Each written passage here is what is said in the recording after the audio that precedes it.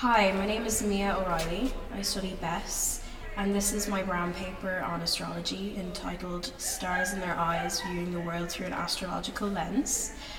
I gave this paper back in November, and it's about my relationship with astrology and kind of the background of astrology, and yeah. Cute disclaimers. Firstly, all of this is fake nonsense, and everyone who believes in it is an utter buffoon, myself included. I implore you all to go read a book, do your college work, go to mass, and try not to succumb to this preposterous deep mystical hole that I found myself in. Secondly, for the purpose of this discursion, I will be omitting the details of my own personal birth chart, just in case any of you lovely people get too invested and persuaded by all of my witchy charisma and end up discovering all of my weaknesses and thus use them against me. I would also like you all to acknowledge and commend my bravery in sitting here today, speaking on such a contentious topic that will undoubtedly make me come across as quite unhinged. But nonetheless, let us begin. If you had told me approximately 5 years ago that I would be here preaching astrology in the esteemed convo room of the University Philosophical Society in the College of the Holy and Undivided Trinity of Queen Elizabeth near Dublin, I would have not been surprised in the slightest. Although I am by no means an expert, this is a subject matter that thrills me to the core, elicits almost childlike glee, and makes me embody an old wise witch who thinks she can glance at some tea leaves and instantly tell you what lies ahead for the future.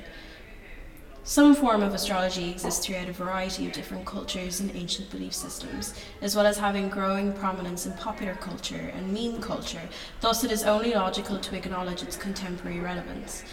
Today I hope to enthrall you all with why I believe astrology to be not only relevant to the modern day, but an important, valuable, and genuinely fun tool that can be used to navigate social situations, ignite your love life, connect with other people, just have quirky, light-hearted banter, or to establish a true sense of self and find your place in this chaotic world no matter what your sign is. Our story begins in ancient Babylon. Astrology has its origins in the tale of the Babylonians looking up at the sky in circa 1500 BC, dividing it into 12 constellations to allow them to keep track of the movements of the sun, mapping different symbols that still exist today, such as the bull, the crab, and the scorpion, etc. This marks the creation of the 12 modern-day sun signs: Aries, Taurus, Gemini, Cancer, Leo, Virgo, Libra, Scorpio, Sagittarius, Capricorn, Aquarius, and Pisces. Some of you may be surprised to discover that astrology was once regarded as a veritable scientific discipline, often going hand in hand with the work of notable astronomers. It mostly obtained prominence through the writings of Greek astronomer Claudius Ptolemy, whose book Tetrabiblios outlined the philosophy and practice of astrology and was so popular it allowed astrology to spread across the globe for the next couple of centuries. Even Queen Elizabeth I employed her own personal astrologer in her royal court, and since she was a fabulously shrewd, grounded, and meticulous Virgo, I think it is only right to trust this woman's judgment. In the 17th century, the rise of strict scientific methods and hypotheses testing meant that the use of predictive astrology fell out of fashion until the 1930s with the birth of the juicy horoscope column in the UK. Fun fact: famous psychoanalyst Carl Jung wrote letters to Freud about his love and study of astrological practices. With the dawn of the progressive, liberal, colourful, psychedelic landscape of 1970s culture came a new era for Western astrology to firmly have its place in public conversation.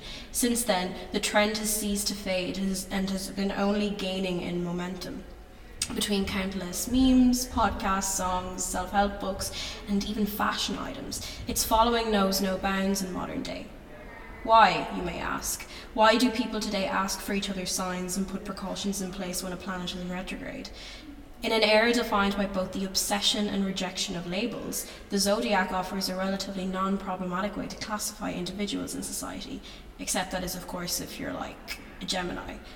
No matter who you are, where you come from, who you love, or what you believe in, you have a day and a time of birth, and with that comes a label with many connotations, some positive, some negative. Furthermore, during uncertain times, people tend to turn to spirituality and mysticism for a sense of solace and comfort. I know that in my case, upon losing touch with my religious beliefs, astrology allowed me to find a new kind of faith and feel spiritual on my own terms. I also believe that astrology is often used by people as a proxy to talk about deeper matters that would usually make them uncomfortable. For example, an Aquarius can open up about their commitment issues, but use the floaty, detached nature of their sun sign as a light-hearted excuse and to justify any questionable actions they may do or things they may say. I'm sure that many of you are already at least vaguely aware of the basic traits of each sun sign and have read a horoscope or two at some point in time. Geminis are two-faced, Tauruses are gluttonous, Leos are attention seekers, Scorpios are chaotic, sex-crazed demons. I'm afraid that while this is absolutely all well and good, this only scratches the surface of what the zodiac has to offer you. Firstly, you all need to get your time of birth and proceed to input it online to create the utter fabulousness that is your personal birth chart. Think of your chart as a snapshot of what the sky looked like the moment you took your first breath. While charts can be overwhelming at first, I personally recommend to begin with that you focus on what is colloquially termed within the astrology community as the big three: your sun, moon, and rising sign. While the sun sign is the core overarching summary of who you are as a person, your moon reflects your emotional inner world and internal monologue. In contrast, one's rising refers to outward appearance, first impressions, and how you interact in social situations. Once you feel like you have a grasp on these three, the more profound planetary placements could be analysed. Looking at your Mercury sign indicates your communication style. Mars rules conflict and sexual desire.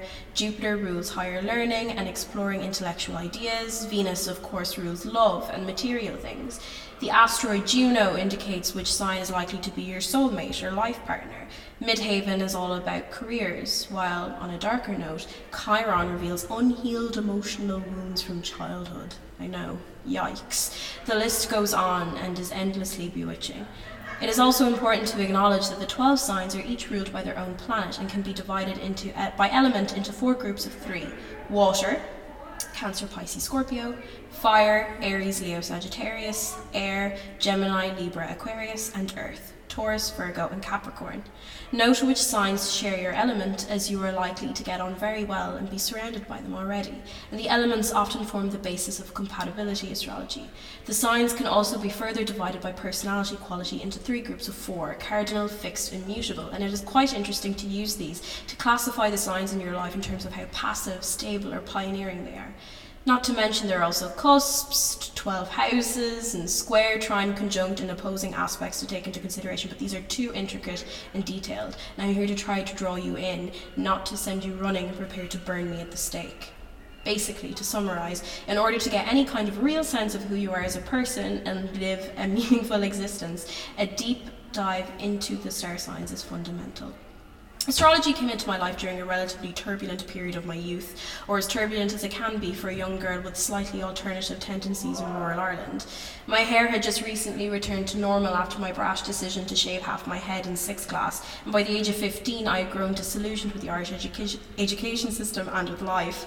I floated through most of my classes with the bare minimum, and upon the wake of the junior cert decided that school wasn't serving me any real purpose. I thought, to paraphrase the ancient philosopher Lana Del Rey, I'd seen the world, done it all. In retrospect, I think I craved a deeper understanding of the world and everyone in it. It is often said that people become interested in astrology during times when they feel like they are losing control over their lives. Thus, my best friend and I began to regard our academic pursuits with indifference, and instead started taking prolonged tea breaks in her home, which was conveniently located across the road from the school. On her sitting room floor, we would sit and gossip and entertain ourselves with an unnerving amount of BuzzFeed personality quizzes, trying oh so desperately to find out who we were and what we were destined to do. Until one day, we stumbled across one particular quiz entitled, "What should your astrological sign really be?" I don't recall my test result, but this isn't important because from that day onwards, I went on to uncover my own birth chart, analyse my placements in the big 3, and started doing readings for my classmates. And thus, my journey with astrology began. Fast forward to moving out of home and into college, I carried this knowledge with me. I believe that one of the first things I asked my hall's roommate was her star sign, and of course, upon discovering that she was a Scorpio, I knew to tread carefully for the foreseeable future. I am known to sometimes drunkenly give passionate birth chart readings on nights out, and I'm obsessed with the concept of decrypting people's emotional core. I've connected with so many people through astrology and have established my role as the offbeat, eccentric star sign lady who will slide in comedically timed astrological references at every opportune moment. I've somehow cleverly managed to trickle a love for astrology down through my friend group and even some family members, and will often receive heated text messages and sometimes even prolonged phone calls from my loved ones in which they ask me for astrology-orientated advice, usually pertaining to their love lives. Which leads me to my next point. Using the zodiac to navigate the confusing world of romantic relationships. Now, personally, I believe it to be absolutely absurd to allow a mere sun sign to dictate your whole perception of a person and how compatible you are with them. This is a simplistic, juvenile stance to take in astrology, and whenever I am asked to do compatibility readings, I ensure to take the entire birth chart into consideration. For example, if a friend was to come to me with a birth chart of a new potential partner and wanted an interpretation, and let's say this friend was a Scorpio and their potential partner was a Sagittarius or something crazy like that, I would not tell her to run far and spout a long list of faults and follies and stamp their relationship as doomed. No, I would give them advice based on both of their Venus, Moon, and Mars signs and how to approach this person in a way that they usually wouldn't. As a rule of thumb, if someone shares your element, for example you are both water signs, expect a net positive outcome. Also, some sign pairings have a beautiful yin-yang dynamic with a polarity and balance of masculine and feminine energies, regardless of gender. Some examples include Aries with Gemini, Cancer with Capricorn, Virgo with Leo, etc. And Venus signs indicate how someone behaves in a relationship, and Mars indicates what a person wants and desires in a person. An in-depth understanding of the intricacies of the more romantic chart placements can enhance a relationship and guide you in how to win a person's heart. The zodiac can help discern if a person will make the first move, what a person values most out of a relationship, how they show their love, etc. And naturally enough, the same can be applied to relationships with our family, our friends, and just people in general. It only makes sense that when we take the time to try to understand people on a deeper level, we begin to respect them more and cultivate a stronger bond with them as a result. Perhaps on a more serious note, in terms of all these oddly specific and technical zodiac terms, I would like to discuss one more facet of the astrological universe. I believe this to arguably be the one aspect of astrology that impacted my life and worldview the most significantly. I'm talking about north nodes and south nodes. Earlier, you may have heard me briefly mention using astrological practices to find your path in this world. Well, this is what I'm referring to. And if you are all to take only one valuable piece of information out of this bizarre witch propaganda, it simply must be this. The north and south nodes are not physical celestial beings or planets, but rather mathematical lunar points on your birth chart that are directly opposite each other. Your south node sign refers to your past life and the skills and traits innate to you that you acquired in this past life, while your north node sign indicates who you are destined to be and what your life purpose is. It is often the case that your south node holds your north node back and infringes on you reaching your full potential. I feel like an example will help clarify this and allow you to put some of this into practice. Let's say, for example, I have an Aquarius south node and a Leo north node. In this instance, my Aquarius south node would suggest that I'm someone who tends to naturally fade into the background and tend to push others forward, hesitant to get involved, feeling most comfortable when others are in the spotlight. Feeling like too much attention on me is unjustified. It would also suggest that I'm passive and struggle with embracing my own individualism. That's when the North Node can be applied. A North Node in Leo, the direct opposite of Aquarius, implies that I feel most fulfilled when I allow myself to selfishly push myself forward, be radiant, charismatic and loud, meet new people, entertain, and excite those around me.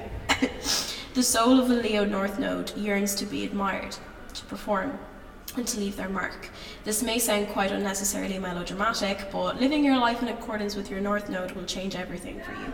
If you're feeling in any way lost or adrift, astrology can take your hand and guide you in your fated direction like the kind, gracious companion she is.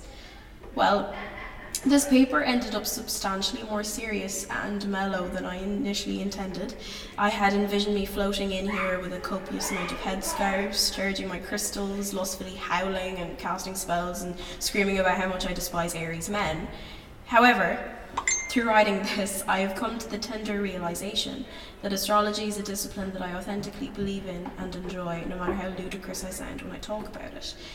You've all undoubtedly learned something today and can go forward with a slightly less cynical and contemptuous view of both astrology and those of us who rely so heavily on it.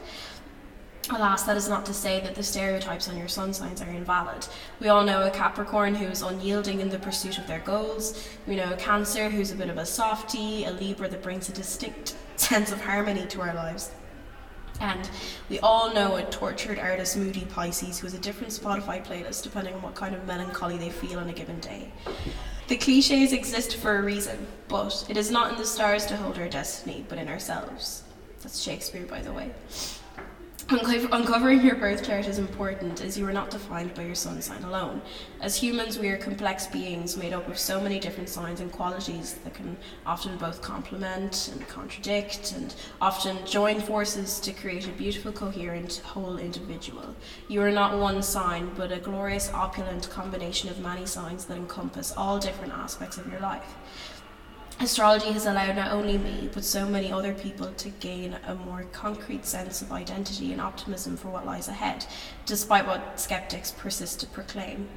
So go forth, make your birth chart, buy some tarot cards, prepare for the upcoming anarchy of Mercury retrograde, and feel at peace with yourself and all of your fellow signs. To quote an actual ancient philosopher, Marcus Aurelius, dwell on the beauty of life, watch the stars, and you see yourself running with them.